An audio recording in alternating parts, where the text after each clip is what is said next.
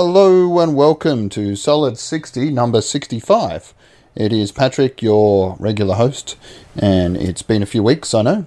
I'm going to stretch this out a little bit more, I think, as I go, because not a lot going on in my life, and to be honest, until I get a little bit more feedback with this, it's probably not going to be as solid as I would like. Pretty much the same thing that happened with my writing. I was like, yeah, no one's reading this. You know, the odd duck here and there would pop up, but I guess my narcissism is just too great to be venting into the void for too long, because eventually I want some kind of, validation. So, reach out, people. I know I've got one or two regulars, listeners. I want a fucking random. I want a complete and utter stranger, or at least someone who I haven't met. Give me a heads up and go, hey, this is pretty good. Keep doing that thing, or more of the other thing that you did in that one episode, because you hit the nail on the head there. And then I'll be pretty happy, and I'll be duck to water, or I got to stop using the duck analogy, but basically anything and everything. I don't know how much more desperate I can sound. It's a bit like listening to the old Chelsea Peretti podcast. She used to get pretty needy, and that was part of the joke, the shtick that she had. It was Bill Burr, who does one by himself. Never comes across as needy. I mean, that drive has to be there somewhere. But somehow he manages to do hour-plus episodes and just be completely chill. And, well, not chill, he'll get angry, but he never comes off as kind of desperate or, needing validation of any kind. He's just like, here, this is me. If you want it, great. If you don't, fuck off. Which is kind of like the ideal. But, hey, you got to do you. And I'm always going to be a little bit, unsure on myself. And that's just, you got to accept that and roll with it. And there's got to be an upside at some point. Definitely not experiencing the Dunning-Kruger effect, whatever that is. I've got to do some reading on that, because I've heard it thrown around, and essentially it's like, the stupider you are, the less you know, the more confident you'll be, and the more vociferously you'll argue, like I'm still doing on certain groups, like good old conservatives and liberals, uncensored. Still just as much a 90% bullshit vacuum bubble, even. There is a couple of stalwart liberal posters who put things right and better than I can, and a lot of the time I'm just finding a really good argument in a Reddit thread that's relevant and cut and pasting that, because I'm not particularly articulate at the best of times. But hopefully with a bit of that and a bit of this, I'll improve my debating technique, even though it can only be so nuanced and deep in that context. I think I'm always feeling like, wow, I'd love to be able to do this in person with some people, or even on some kind of Skype audio application. Not a big fan of interviewing people over Skype or a phone for a podcast. If the right thing pops up, opportunity, then, hey, anything could happen. I just want to know what that feels like, to be going toe-to-toe with someone and actually be able to go, hey, what about this example? And just for a second, see that doubt in their eyes and go, oh, I didn't think of that. And sure, that might be, again, more of a point-scoring thing than actually changing the world for the better, but hey, you got to take a bit of this. It's a double-edged sword. There might be unaltruistic motivations for trying to win an argument. Like there's a little bit of ego in that. But ultimately, you're coming from a good place as well. Like you believe in those values and those talking points for a reason. You haven't just picked them out of a hat. You're like, no, I think it's probably a good thing that we have a certain amount of taxes, and even higher ones for billionaires like Jeff Bezos. As much as I love his streaming channel and some of the content, it's like, dude, give people a living wage, stop busting unions, just let people live their lives in at least a fashion where they can maybe send their kids to school, and not need food stamps, be able to take toilet breaks at a reasonable frequency, and avoid all these horror stories that we keep hearing about his employees. I mean, he gets trotted out as the most obvious example, as one of the more rich people running around at the moment, exploiting the working class. But, obviously, there's thousands of others, probably, down to a few hundred really top elite 1%ers that own the wealth of like 95% of the rest of the world. That matches. I think there was a stat, I can't remember the exact numbers, but it was ridiculous. It was like, the top 10 richest people in the world, as much wealth as, say, not the next, but the lowest sort of billion people or something ridiculous like that. And it's just like, something's going wrong here. I know you got to reward people for hard work and innovation and all that, and give them an incentive to keep doing that. The trickle-down thing doesn't always work, and there needs to be a little bit of elected representatives going, hey man, come on. We got people starving and dying of treatable diseases over here. Let's help the community out a little that you've taken so much from. Sure, we have really fast shipping, but we might want a hospital or a road or two in the mix. So that's enough liberal agenda from me. The last episode I do recall was about Dark Fate. As I mentioned on Banana Split, didn't do too well. Did enjoy it though. I think I read an article about where it was going, like it was a puff piece about James Cameron, and I'm not sure if I'd seen it at that point. I don't think I had, and I have now, and I really liked it. So I'm going to do a bit of a callback and hit the trivia page. Even though I've got a bunch of articles to read, I want to kind of keep a running theme there and go to IMDb and make it a two-parter.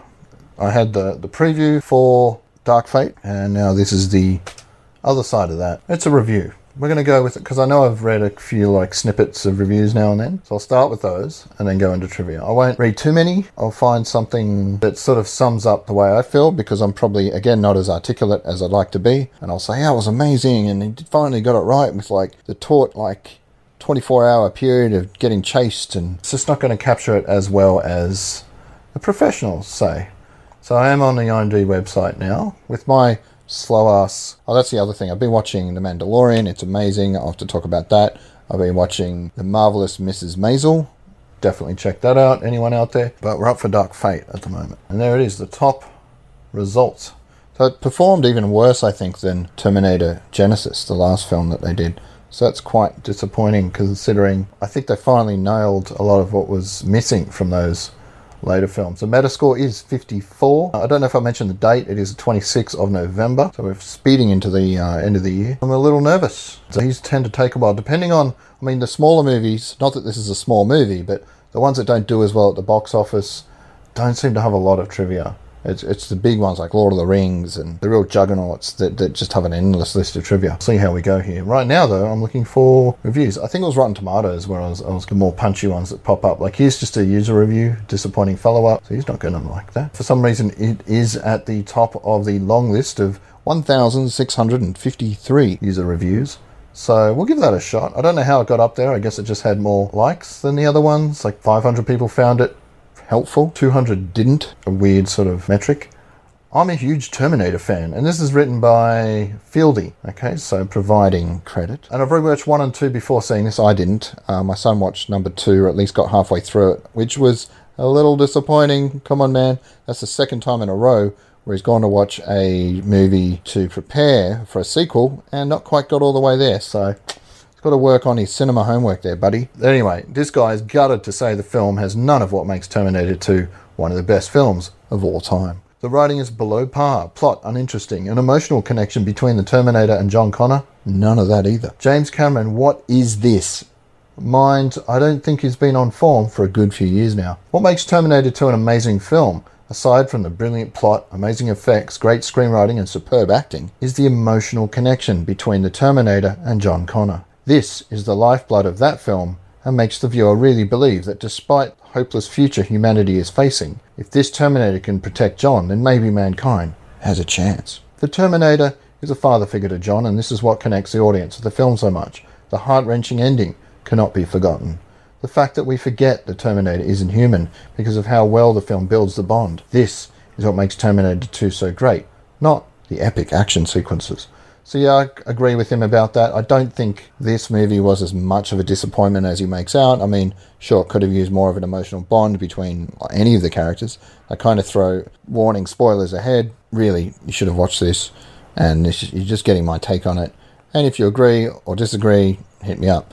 But yeah, I really think that the way they introduced the Terminator that we all know and love, Arnie, and didn't explain at all how he aged, though I guess they just figured, look, they heard the whole spiel in Genisys, and we're just going to go with that. Even though it's a different timeline, none of that happened. This is one where Linda Hamilton, basically straight after the end of Terminator 2, she saved the world, they head south, they get past the date where the world was supposed to end, and they're like, hey, we're still here, so we're doing something right. But clearly, down the track, someone else comes up with a version of Cyberdyne or whatever dark future robotic overlord that comes to the fore, and they send back the same T-800. It's Arnie again.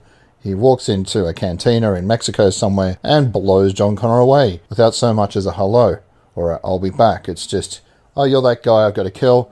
Bang, see you later. Walks off into the distance, and Linda's left to pick up the pieces of what's, her life. which isn't much. She's wanted by the FBI. There's a scene where she gets picked up finally by the immigration because they realise they have to go back into America from Mexico to get some kind of cool device, an EMP, which is the only thing they think will kill this new Terminator that's after them. And so she gets picked up by ICE, and they're like, hey, you're on our most wanted list for 20 years, so woohoo, maybe 30 years. Like, it's been forever, and she still looks good. She's still kicking ass, taking names, and that was fun. Like, her attitude, her interplay with the new kind of helpful robot that wasn't really a robot. It's a girl that's been given a few extra enhancements, so there's a bit of a more of a cyberpunk style, cybernetic enhancements, I guess. That's not clear. For a second there, you're like, no, maybe it's a robot and they're tricking her into thinking she's a human, but no, you find out that it's definitely a chick that just got some really cool extra powers, and is very adamant about that. Quite offended if you call her anything like a robot. But Jesus, those powers do come with a price, which kind of makes it a little bit more, relatable. It's hard to relate someone that can jump off a building and rip a robot's head off, but it's basically like, once she uses this surge of energy, she breaks down and needs like a hit of all sorts of a weird cocktail of drugs that gets her going again. It brings that sense of vulnerability to her that you kind of need to be able to connect to that robot. I think it would have been cool to do a series. The writer of the series was involved in making the film, and he also made the last movies, I believe. That was one of the writers from the TV show, the main one, plus the director of the last movie. So it was a bit of a hodgepodge. James Cameron was involved. I think he pretty much wrote the script. Obviously, this guy thinks he's off his game. I thought it was about the best we're going to get this generation. At some point, they're going to reboot it all. There'll be some new Terminator. They're going to have to move away from the Arnie thing. I don't think it's ever going to be as good as it was in 1991. I just don't think they can capture that lightning in a bottle again. It's going to really it would be a miracle. It would take some new director with a completely different take on it. It would have to be kind of like a Logan type situation, like, let's go really dark, let's go R-rated. This was like MA because they want the extra audience to sort of recoup their losses. I don't know if that worked because they didn't make enough. And I don't know, I really think, given that the Joker made $1 billion and that was R-rated, they really should have just like knuckled down, gone full hardcore dirty R-rated, and had some kind of controversial style. I mean, these days it's not controversial enough just to have a female Terminator and a female hero, because she turns out to not just be the mother of a future champion, she is the future champion. She becomes a general and spearheads humanity's fight to save, the world from these robots. So anyway, the rest of this review. So I'm sad to say this film has none of that. CGI, and more CGI. Do away with the depth of character building, emotional connections, and just add over-the-top action. It's a poor follow-up and lacks everything of what makes 1 and 2 great. The acting is decent. Davis, Hamilton, and Schwarzenegger do a good job, but they've got very little to work with here. This is what disappointed me the most. Why does it lack substance? This is James Cameron's epic creation, and this is what he serves up along with Tim Miller. A total cash-in if I've ever seen one. I'm not going to divulge the plot more. There's no need, as it can't even be mentioned in the same breath as the first 2 films. If this film was viewed as a generic action film at the cinema, it'd still be mediocre. The fact that this is supposed to follow on from the brilliant Terminator 2 makes it even more disappointing. This is James Cameron's Judgment Day. Do yourselves a favour and wait till its home release, or if you're planning on seeing it, don't bother watching the first 2 beforehand. We get it.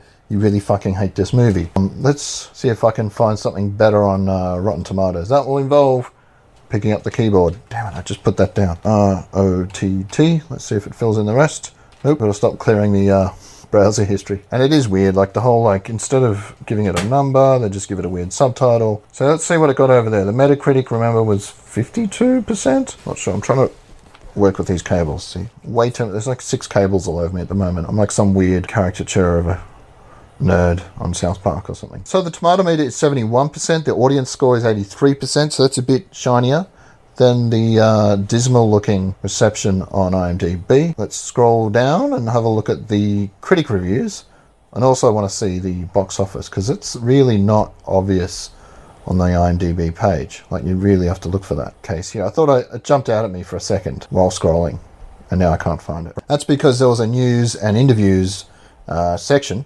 halfway down, and one of the headlines was Weekend Box Office Results. Dark Fate underperforms but finishes on top anyway. So I guess it was just a shitty weekend for cinema. So let's see, there's a lot of tomatoes, there's a lot of splats. Who do I like? I'm going to see if there's a name that jumps out at me. Matthew Rosa, he's a top critic apparently. Let's go with what he said. Full review. Starting to get hungry. So, that will push me through this a bit quicker. Yeah, let's just go with that one. So really shot in the dark, like total lucky dip. This should serve as an object lesson in a principle that Hollywood is usually unwilling to grasp about casting in blockbuster movies. Namely, that an actor's age is irrelevant. What matters is that you have compelling characters performing well, which is why Linda Hamilton and Arnold Schwarzenegger carry this film. The thought occurred to me again and again as the story of Dark Fate unfolded. Whenever Hamilton or Schwarzenegger appear on screen, the movie comes to life. Nostalgia is certainly a factor, of course, but the filmmakers knew how to take what has been established about their characters in the previous installments and build on it in clever and creative ways.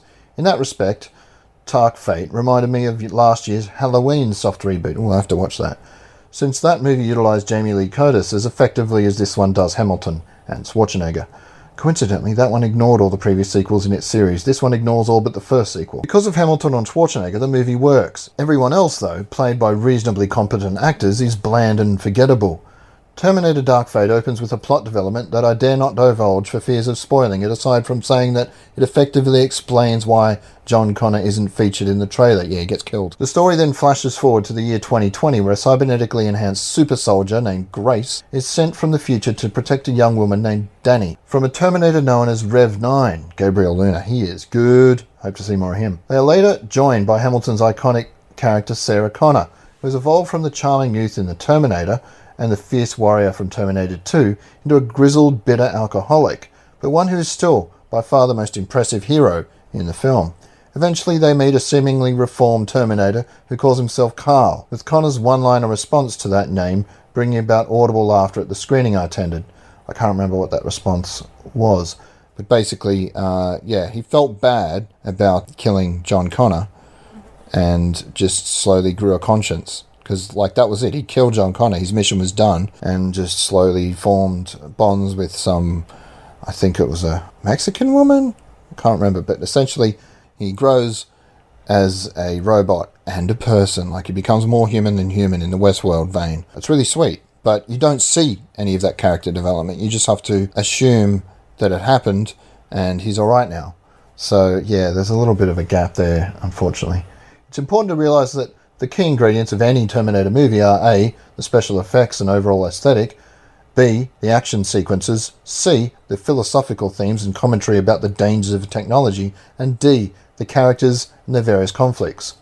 I break down how the other movies stack up in this piece. There's a link to another piece, I'll leave that for now. In Terminator Dark Fate, the special effects are sturdy and convincing, utilising CGI sparingly and making even more fantastical elements look like real three-dimensional objects. Total opposite take from that last review. I think I agree more with this one. The action sequences felt fairly real. They felt like solid objects. There was a couple of obvious CGI moments when usually you're in the sky and it's kind of hard to hide. But yeah, I thought it was fairly good. There was a couple of moments where I was like, holy shit. If it was 3D, I would have been ducking. While this installment lacks the tech noir ambience of the first film or the revolutionary special effects of the second, it doesn't do anything new. Its overall look is impressive nonetheless. The action sequences is top-notch, with Tim Miller deftly choreographing the more complicated scenes in a way that never becomes confusing or nausea-inducing, a pitfall of many modern action movies, especially when they utilise shaky cam. There's none of that. The fight scenes are quite well done. You know what's going on and who's getting thrown where. Good top marks, Tim Miller. Great up-and-coming director, that guy. It is in the last two categories, intelligence of story and character development, that the movie wobbles, although it doesn't entirely topple over. The beauty of Terminator 2 was that, when watched back-to-back with the first film, it became an intriguing parable about whether we shape our fate through free will or are doomed to a deterministic universe. While the first movie took the deterministic route, but almost by default, the main character had to survive because she was destined to give birth to an important leader who would lead mankind in defeating an evil artificial intelligence known as Skynet. I kept saying Cyberdyne Systems. Well, close enough. It's one of those names. That took over the world. The second allowed a number of characters to exercise free will in ways that ultimately changed that supposedly inevitable future. For any sequel to occur after Terminator 2, of course the installment needs to erase that existentially triumphant conclusion and return to a universe in which the machine caused apocalypse still transpires. That, in turn, should require the filmmakers to disavow the second film's pro-free will message, but invariably they try to have their cake and eat it too. In the case of Terminator Dark Fate, it does this by having a different company create the evil computer network that ultimately destroys the planet. But since it makes no difference in terms of what happens with the Terminators or mankind's future more generally, this comes across as a lazy and meaningless distinction when the characters talk about how the future is what you make, as speaking against the logic of the plot, rather than organically from it.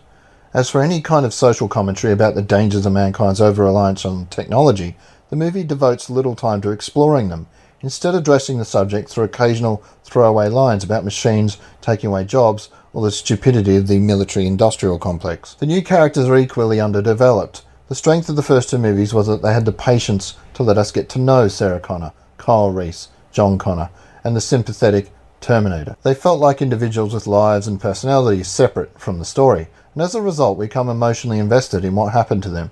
In contrast, Grace and Danny are generic action movie archetypes.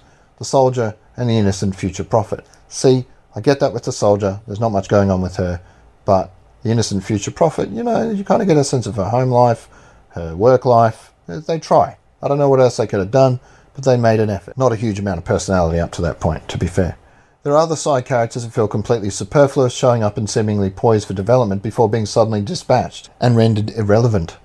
The story is in such a rush to get its characters to the action bits that we barely get to know them, and as such spend our time waiting for Schwarzenegger and Hamilton to return. To be fair, it was much more fun when they were on screen. This may seem like a lukewarm endorsement, but make no mistake about it. Dark Fate is the best film in the series since the first sequel, and is far superior to Rise of the Machines, Salvation, or Genesis. It was smart of the filmmakers to retcon those installments and allow this one to stand directly on the shoulders of the previous movies. Terminator Dark Fate is a worthy follow-up. So that's that. I largely agree.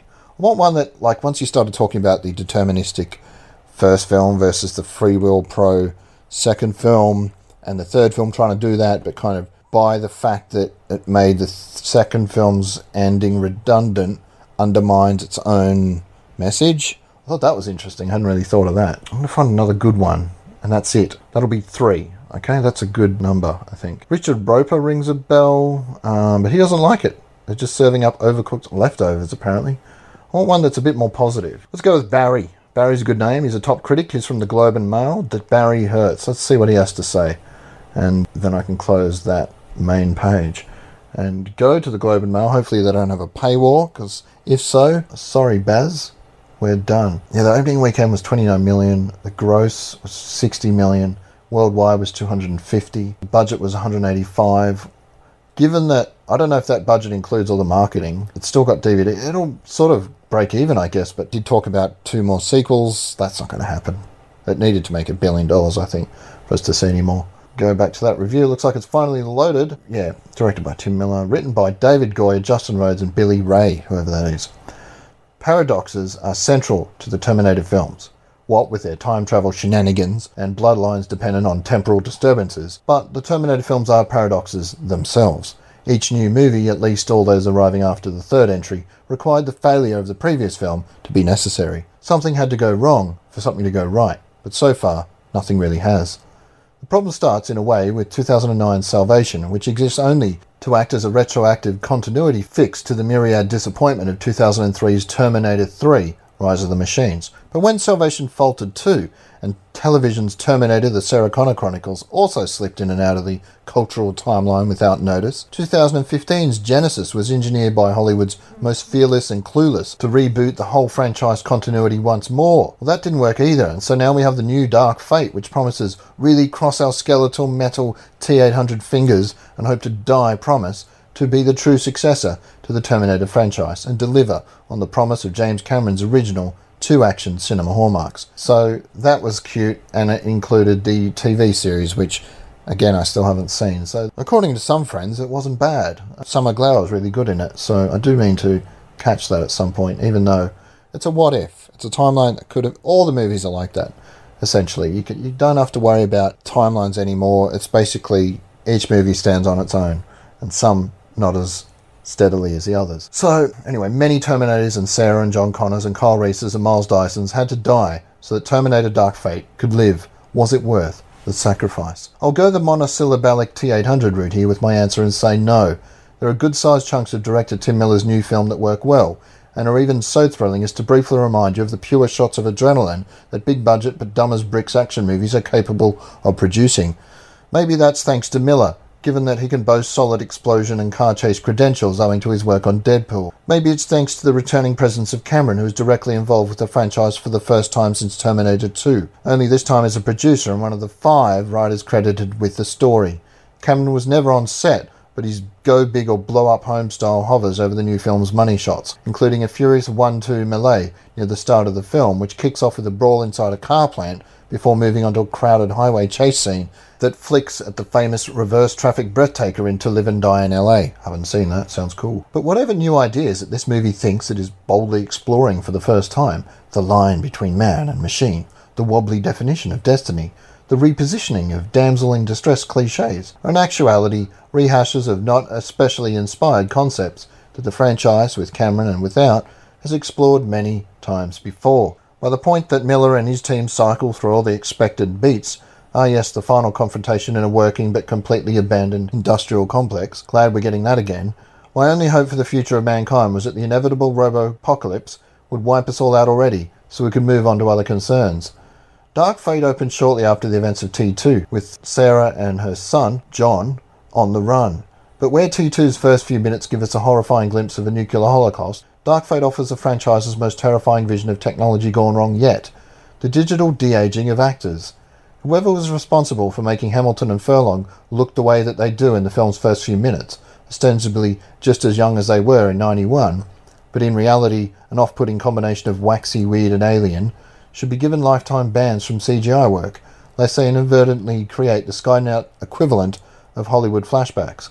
The effects here make Ang Lee's efforts to de-age Will Smith in Gemini Man look like the next generation brilliance of a quantum computer. Wow, I didn't remember thinking it was that bad, but I did flash through it pretty quick. The film recovers quickly after this visual nightmare of a prologue, and we're now in present-day Mexico City, where a robotically augmented human soldier has been sent from the future to save the young factory worker's life, Danny, before another Terminator, Gabriel Luna's shape-shifting Rev 9, can blah blah blah blah. Not to be glib, but the story that we're warily expecting is exactly the story we get, with barely a talk or a twist to something new. Parts of the script unintentionally acknowledge such a lack of innovation and effort. Danny, for instance, repeatedly protests her importance to humanity's future, telling Grace that I'm nobody, thus nailing her cipher of a character. Meanwhile, a bloodbath set inside a Mexico-US border detention center carries great metaphorical potential, yet the scene arrives stripped to politics, purpose, and interest. Oh, this is harsh. And this was a good review. I'm pretty sure the tomato that's solid is a positive thing.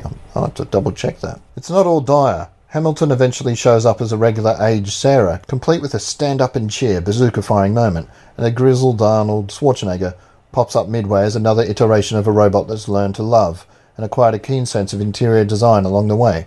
There's no explanation offered as to why his T-800 has aged organically, but again the film offers many questions without answers, including just how a military-grade weapon falls into our hero's laps, and what law of physics the film might subscribe to, given the ridiculous presence of a late-game mid-air set-piece. Yeah, it was pretty wonky. Ultimately, it's nothing more than a run, duck and repeat production, an extraordinarily familiar, if efficiently made, exercise in Terminatorology. If the franchise pattern holds, it'll be back. I don't know. I think this is before he found out how badly it did. It's going to be another decade or two, and it'll be completely, fresh. Here we are, arriving at the trivia. Let's hope some of it is interesting. During filming, Tim Miller had to tell Linda Hamilton to stop smiling when she was firing guns.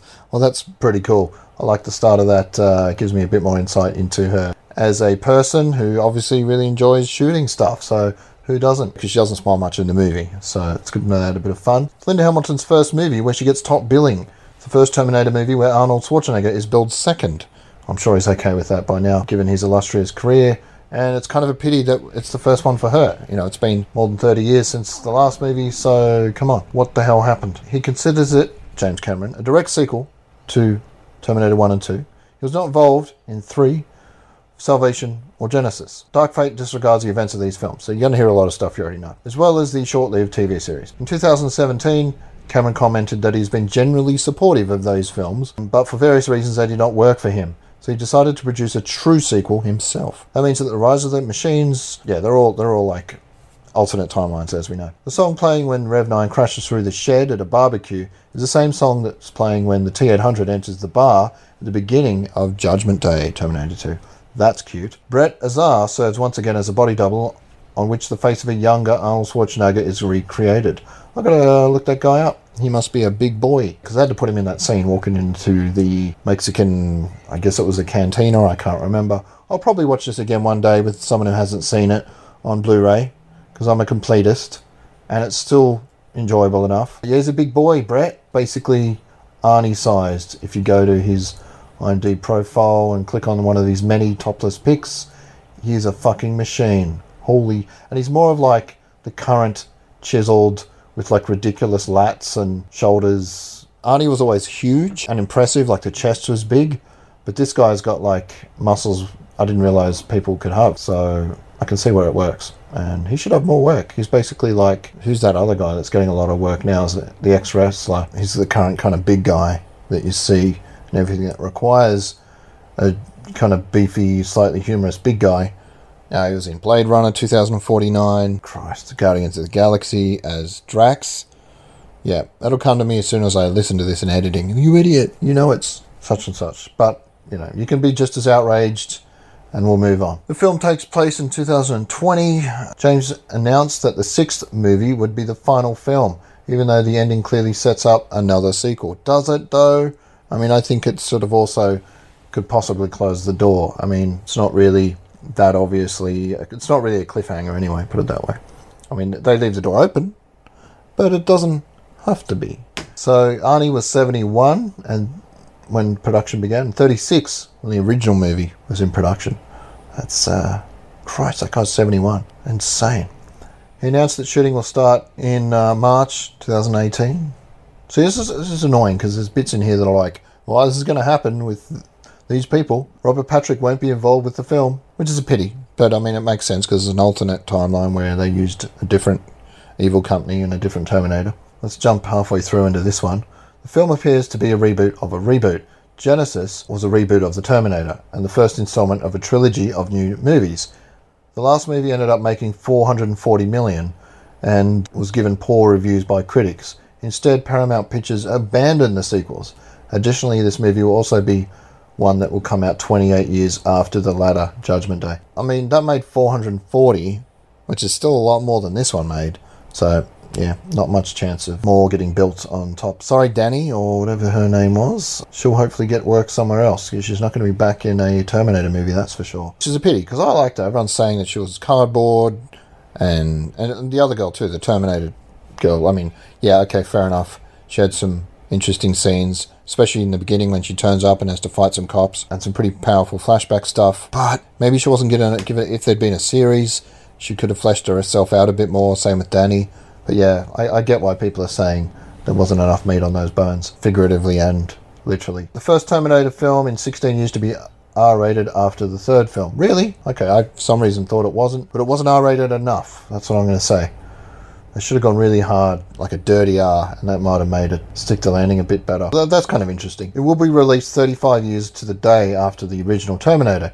In Terminator 2, Arnold Schwarzenegger tells John Connor, I'm mixing up character names and actor names, whatever, you know who I mean, that he is from 35 years in the future. In both the first and second movie, it was established that Terminator comes from the year 2029. Dark Fate is released in 2019, a decade before John sent Kyle Reese and the Terminator to protect Sarah back. What the fuck? None of that makes sense, because it wasn't. The film's release has been pushed back from July to November to avoid competition with Fast and Furious Presents Hobbs and Shaw. That's fair enough. They're two very similar kind of audiences that they're going for. It was moved to November 1, wasting no time to take advantage of Wonder Woman 1984. What? That's due next year. Moving to June 2020. It faced against Harriet and the US release of... I don't know what they're talking about at the end there. Producer and series creator James Cameron has stated that he was involved in the writing but didn't interfere with Tim Miller's direction. He never went to the set. They keep saying that. And maybe that would have saved it. However, after the first rough cut of the movie, Cameron stepped in for some uncredited editing, finding Miller's version to be pretty rough and pretty long. He admitted that he and Miller had their share of disagreements, which at times became a bloodbath, and the blood is still being scrubbed off the walls from those creative battles. This is a film that was forged in fire, but that's the creative process, right? So that's a whole quote from him. So I wasn't aware of how much bad blood there was. Not so much bad, like I'm sure they're still professionally okay with each other, but that might explain the mixed result. It certainly wasn't perfect. I mean, there was a lot of issues in Deadpool. Tim Miller had come in and taken over from someone else, and okay, maybe he's not the golden child. We'll see. We'll give him another chance. I know he didn't do 2. That was someone else again, I think. See what else he comes up with. Casting agents were looking for an 18-year-old Mexican girl to play Dani Ramos. Natalia Reyes was cast as Dani. I finally drop her name. Though she's actually Colombian and 31. But that's fine. That's pretty standard Hollywood shit. We need a teenager, let's get a 30-year-old. But she doesn't look 30, so that kind of works in this case, but Jesus. She's easy enough on the eye, I don't know. I don't think I can remember her face at this point. Yeah, I guess in a movie like this, it didn't really give her a strong enough, a big enough chance to do magic. Maybe at least gives her enough of a profile to pop up somewhere else and really show her stuff. There we go. The poster of the movie, which Sarah Connor is seen walking across the highway, is influenced by the poster of the movie Logan. That movie took place in the year 2029. 2029 was the year John Connor sent Kyle Reese back and the T-101 through time to protect Sarah. Yeah, so a few links there.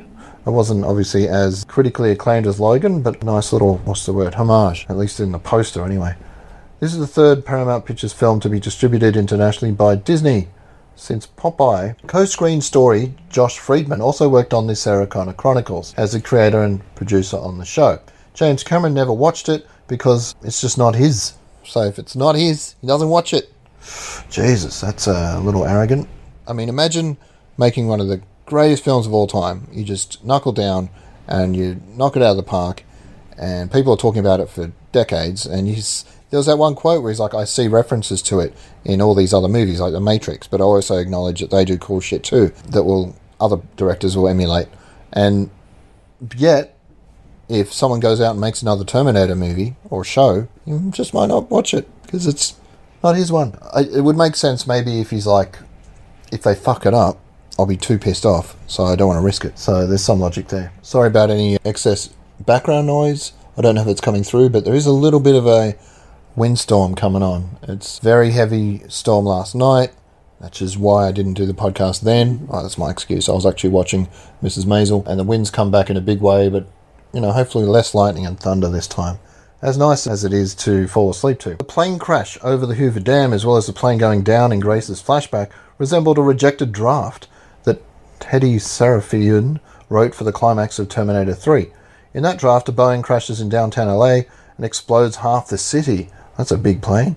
However, both producers and distributor Warner balked at the cost of the scene, so it was written out. It's also a plane crash, I guess, so there's that. Otherwise, it sounds quite different. The film was released in the same month as Charlie's Angels. Both Terminator and Charlie's Angels reboot an earlier movie directed by McGee, Terminator Salvation, and Charlie's Angels Full Throttle. Yeah, so he did both of those. He was alright, that guy. Made some good shit. I mean, the original Charlie's Angels, everyone says, at least, were pretty good. Still not watched them. I managed to see the reboot. Not too impressed. Girls are pretty cool. I even somehow have a softening in my heart for Kristen Stewart. She was quite watchable, but otherwise the film was a bit of that didn't do too well either. Hopefully this week, watching not Ford versus Ferrari as much as I'd love to, it'll probably be the last movie before Lewis goes back to the Philippines for Christmas. And can't remember what that is off the top of my head, but I know he was keen. Oh yeah, it's the one with Chris Evans and a whole bunch of other cool people, like the James Bond actor. And it's like a whodunit. The last one we watched like that was Murder on the Orient Express. So a similar kind of thing, set in the past. It's in a big house. It's this detective that turns up and interviews everyone. The trailer doesn't give too much away, I don't think, so that's cool. And it should be fun. He likes those murder mystery things. But back to the last of the trivia.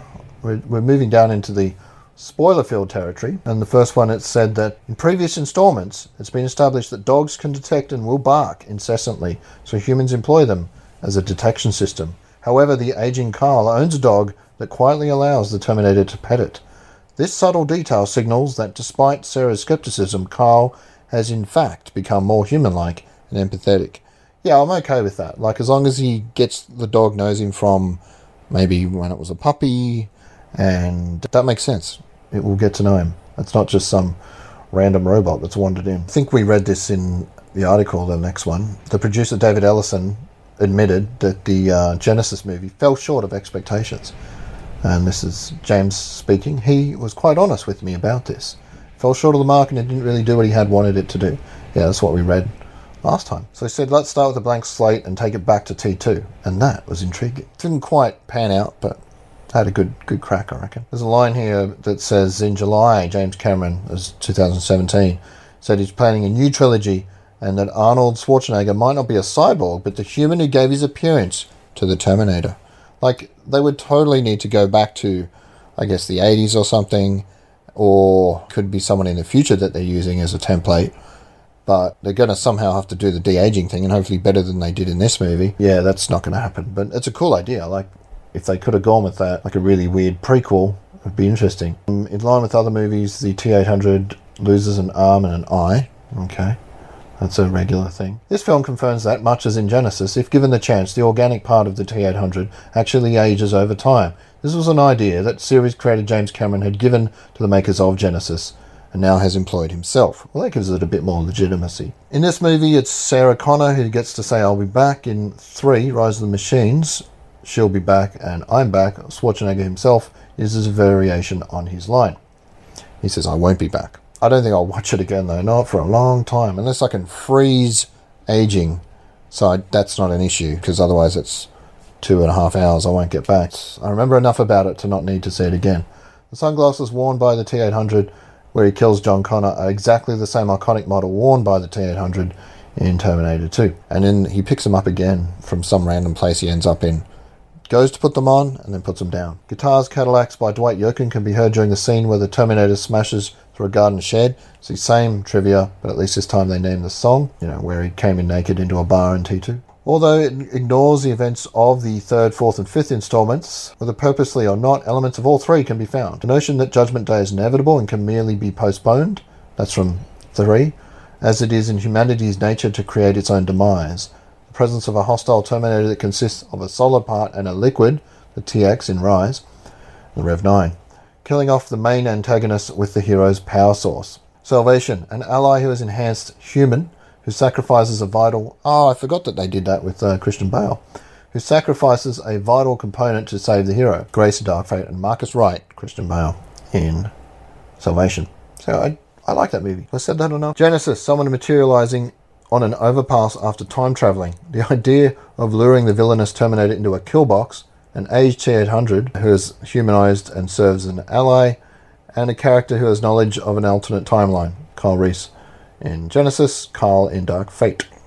Yeah, he gets a few timelines. Somehow he finds out when people are coming. He can detect when a time traveler is about to turn up and then basically just text that address to Sarah. And she's like, I don't know who this guy is, but thanks. The phone number for US releases displayed on Carl's van is 888-512-984, with the last 7 digits referring to, the opening of date that Kyle Reese arrived.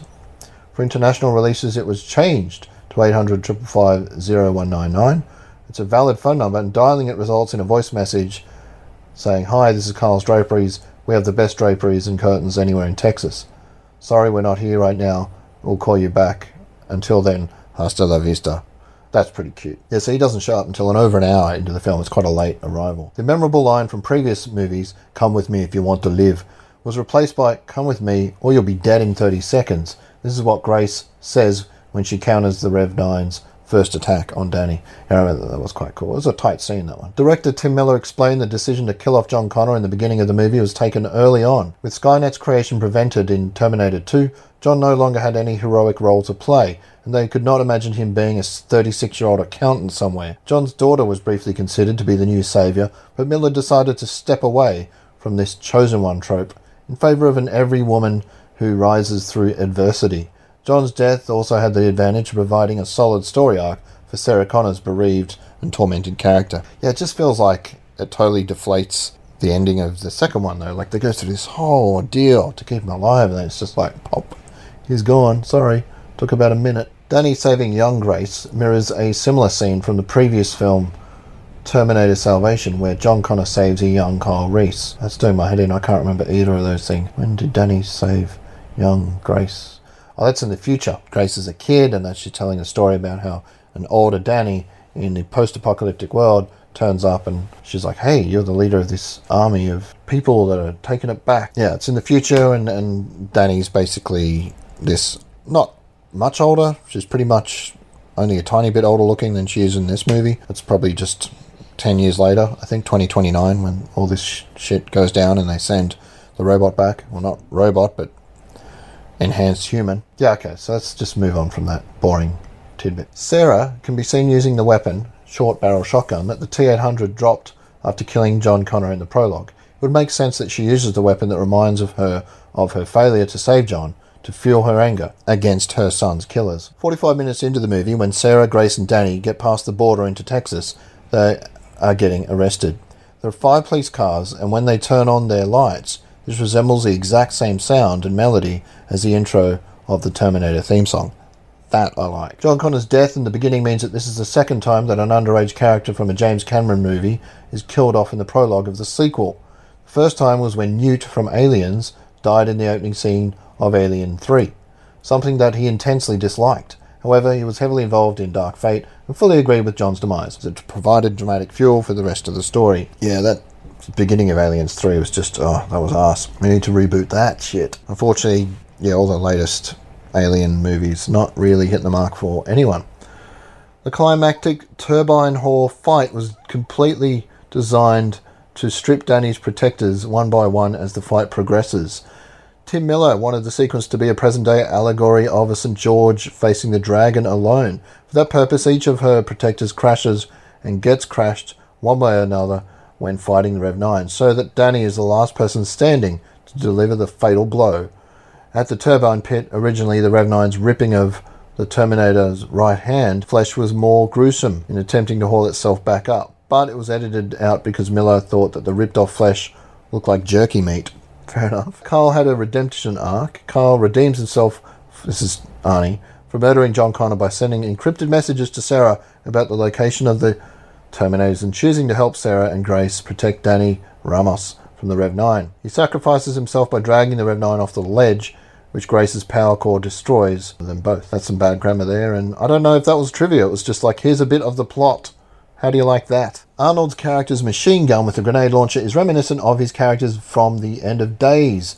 That's another movie he made 20 years ago in which he had a similar gun, which he needed to fight the devil, and Predator, in which he had an M16 with a grenade launcher to kill gorillas in South America, as well as the... Who wrote this? It's like an 12-year-old just adding all this useless information, which I think sums up that trivia. I mean, there was a couple of interesting tidbits about behind-the-scenes stuff, but I prefer that kind of... That's why I should probably read more film magazine articles, because they really dive into that stuff, like what was going on set, the thoughts of the writers and directors, whereas a lot of this stuff's like, hey, this happened at X time, and that's coincidentally related to something that happened at another time. I don't know. I just can't get off this train, though. I keep going back to it. There was a goof section, and then we're done, because we're like over an hour into this fucking thing, and I'm starving. And someone messaged me today going, is this turning into a monthly podcast? And I was like, shit, I really have to do this. It's been weighing on me. So, goofs, and then that's it. No more reviews, no more pointless trivia. The goofs better be fucking good. Oh yeah, the opening credits, VHS fuzz over them. In addition, the Paramount Pictures and Fox logos briefly flash their versions from 95. Yeah, that was pretty cool. When Alicia bids goodbye to Carl and gets in her car, she appears to accidentally nudge Carl with the car door. Right, see, that's... I really need to pre-read this shit. Danny and Sarah visit young Grace in the end, but would likely be in custody or unable to freely roam in public after the events at the military base border facility and Hoover Dam. They would be high-profile fugitives and all over the news. Yeah, but would they? Because they get so much freaking help from the military. That's another thing that I just kind of skip over. Like, suddenly the military's like, yep, we like these people. Let's give them all the thing. I mean, just because that one guy that Sarah Connor somehow is friends with, he's just like, hey, help them. And the whole army and Air Force is like, all right, here's our refueling planes. Just keep doing the thing. The processor in T-800 Terminators is set to read only when they are sent out alone, so unable to learn unless the switch is manually reset. However, the T-800 states that it learned from humanity to integrate into it, which it should not have been able to do. All T-800s are aware of the read and write mode in their CPU. After completing his mission, Carl had no purpose. So, it could... This is an incorrectly regarded as a goof thing, so I like this. Yeah, so it could manually have switched from read whenever it wanted to, or could have already been in read and write mode the whole time. Who knows? It's been suggested that in the second film, which was set in 95, John Connor appeared to be a teenager who was, based on his appearance and voice in some scenes, just entering puberty. And since in the opening scene of this film is set in 98, John hasn't aged, grown, or nearly as much as he should have. Right, so that's the thing. And he's like, hey, you didn't grow enough. However, in Terminator 2, while the actor that played him was 14, the actual character was only 10. Jesus, it's a big 10-year-old. My son is 10, and he doesn't look like anything at all like Edward Furlong at 14. I don't think any 10-year-old does, so that's another bit of Hollywood bullshit right there. As the opening scenes of this film is set 3 years later, that could mean John would only be 13. So that kind of works. In one scene, the T-800 is seen with a dog cuddling up next to him. Yeah, we mentioned this before. The dog was raised around Terminator. There's no reason it would not be used to being around one. Yeah, I mean, it's like he's a vacuum cleaner that pats him. No big deal. Grace has incredible strength, speed and agility and is able to go one-on-one with the Rev-9. Yet there are several scenes where Grace visibly struggles to restrain Danny, a slight human female, much smaller than her. This is likely because Grace does not want to injure Danny. Of course, easily debunked. Rev-9 uses nanobots to control machines, but does attempt not use them, to reprogram the T-800, nor Grace's cybernetic enhancements. Okay, then the corollary, if I'm saying that right, is Legion and Cyberdyne machines are foreign technology to each other. Also, the Rev-9 never showed that it had the ability to control machines when not connected to a source linked to a satellite. Grace is augmented with Legion tech. She's not a machine. That would have been really shittily. I mean, it's already way OP compared to them, so to be able to do that as well, like fuck. Gabriel's primary mission is to kill Danny Ramos. When Gabriel has commandeered the military aircraft and catches up to the aircraft she's in, he had the perfect opportunity to cause a mid-air collision and wipe everyone out. Instead, he nudges his aircraft against the one with Grace in it, so he can sneak on to kill Danny directly. This gives the good guys the time and opportunity to get away. It would have been better to cause an immediate collision and then follow up afterwards to confirm the kill, as he surely would have survived the crash. He would have. Fair point. Okay. But, it's a movie, and I guess he's got a little bit of an ego by then, because these robots do slowly build a personality, it seems, and he just wanted to look her in the eyes as her life slowly was snuffed out. He was a narcissistic robot. Carl, the T-800 living in society, after completing its mission, would be easily recognised and wanted by authorities for murdering John Connor, destroying Skynet, and killing 30 LAPD officers in 1984 with multiple witnesses. He would not be able to own and operate a drapery business. See, that's a good goof. A plot hole, as they call it. There's no explanation of that. Like, what the fuck, man? You're in Texas. It's not like you went to Paraguay. Several patrol cars at Mexico City have the words Policia Municipal written on them, which means municipal police. However, Mexico City has no municipalities, and contrary to a patrol car from any other state in the country, no official vehicles are labelled as municipal. Well, big fucking deal. It's an alternate universe. Let's go with it. After they meet Carl, they're all sitting outside talking. Sarah asks how Carl's wife doesn't notice that he's 400 pounds, yet he's sitting on a deck chair that seems to hold the weight without any kind of straining or warping. Yeah, that's just movie physics. Can we just go with that? During the riot in the detention centre, Sarah Connor is being escorted out of the facility by local police, but still in the main holding area, manages to get hold of a gun from one of the police officers. But how did he have a gun in the main holding area? No firearms are allowed in the main holding area. Good point. That's even illustrated earlier on when the Terminator tries to get in. He has to hand in his gun. So, well spotted there, Mr. Anonymous. I reckon that's about it. This is what I get for reading it out of order. So that will do for the Terminator Dark Fate. I think my review was somewhere in the area of like 7 out of 10. I thought it was an adequate, solid contribution to the franchise, and it's going to be the last one for a while, put it that way. So that's it for the movie stuff. I was talking about my job I edited out the name because I was worried that in the future someone might find out where I worked, someone that wasn't happy with me, and somehow get me in trouble, which was a bit paranoid, but it doesn't matter now because I lost that job. The old being on the phone too much, though it made, and I know how this sounds because the same thing happened at Cookers, and it's like, dude, just fucking get off the thing. But you had to be in this truck for more than 10 hours a day with these guys who are literally on their phones constantly, and verbally acknowledge that that was fine and they're cool and the bosses are all dickheads and whatever, man, we're waiting 2 hours for this crane or forklift or whatever it was, and there's literally nothing else to do. Or the straps were loosened or tightened or whatever I needed to get done before we went to the next job, and then we're just like, hey, let's take a break. There's nothing to do. So it's like, well, I guess I'll check Facebook like you are, or whatever he was doing. There was 3 different guys. The first one was friendly enough. They were a little gross with taking his shoes and socks off and constantly smoking and talking about young women, even though he's in his 60s. That's the nicest way I'm going to put it. The next guy was a bit weird and sort of turfed me off halfway through a day and put me with a Lebanese dude who could barely, well, he had English, but it was just, he didn't talk much, and when he did, it was like, what? But he seemed friendly enough, like he was the nicest guy. And at the end, he was like, I got a call from John, because I was like, look, this is my last day as an offsider, what am I doing tomorrow? John was the manager, and I was like, look, I need to come in, and I need a truck if I'm going by myself, like, what's happening? He's like, come in at 8 o'clock to HR at Granville, and I was like, oh, I know what's happening. Called him, dude, do I still have a job? His answer, my boss, was, I don't know, just come in tomorrow morning. So pretty much knew what was happening then. Mentioned it to the Lebanese driver. I think I called him Charlie. He had some more natively appropriate name, but I forget, of course. Yeah, she generally looked like he felt remorseful, or at least like, oh man, I hope it goes all right, good luck, and you've been really good here, so I don't know why you would be let go, but fingers crossed. So it was just bizarre. Like, I sat there with John and some HR woman I'd never met before. It was a weird place, like getting paid maybe $22 an hour and just hanging around because the work was reasonably doable, like I wasn't killing myself, and full time, yay, you get holidays now and then. So the money wasn't that great, but I was just down for anything stable. And yeah, they're like, oh, you shouldn't be on your phone. I'm like, what are you talking about? I was only doing that in the briefest of breaks when I absolutely had to, and following the lead that the other drivers gave me. I honestly, just because I'd thought about it the night before, knowing what was coming, and I was like, this is kind of silly. Like, you've got one rule for me, one rule for them, and I said that straight up. And he's just like, yeah, well, expect more from you.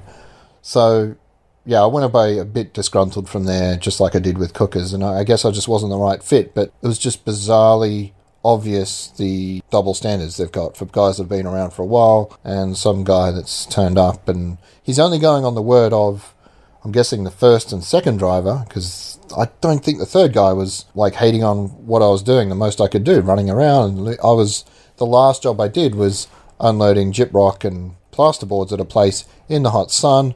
It was a hand delivery, so it was just me and this guy that was there in his front yard. It looked like he owned like 3 or 4 houses in that street in Granville, and I was just doing up a granny flat or something, and I was carrying the boards with him, and again it was hot, and I was like, man, I'm earning my money now. It was way after 4, we only get paid a salary, so there's no point doing overtime, but we just did what we had to do. So yeah, I felt a bit unappreciated there, because I knew I could do that job with my eyes closed by the end of 3 weeks or whatever it was. So, yeah, I understand how it sounds being the second time the phone things come up, but, like, in this case, I think if you were there, you would see how kind of silly it looked. Though I did vow, look, if this happens again, or I'm in a similar situation, I will try and be on it less. And what happens? I am at a new job. I won't go into the name this time, and it's through an agency anyway, so I'm not that fussed.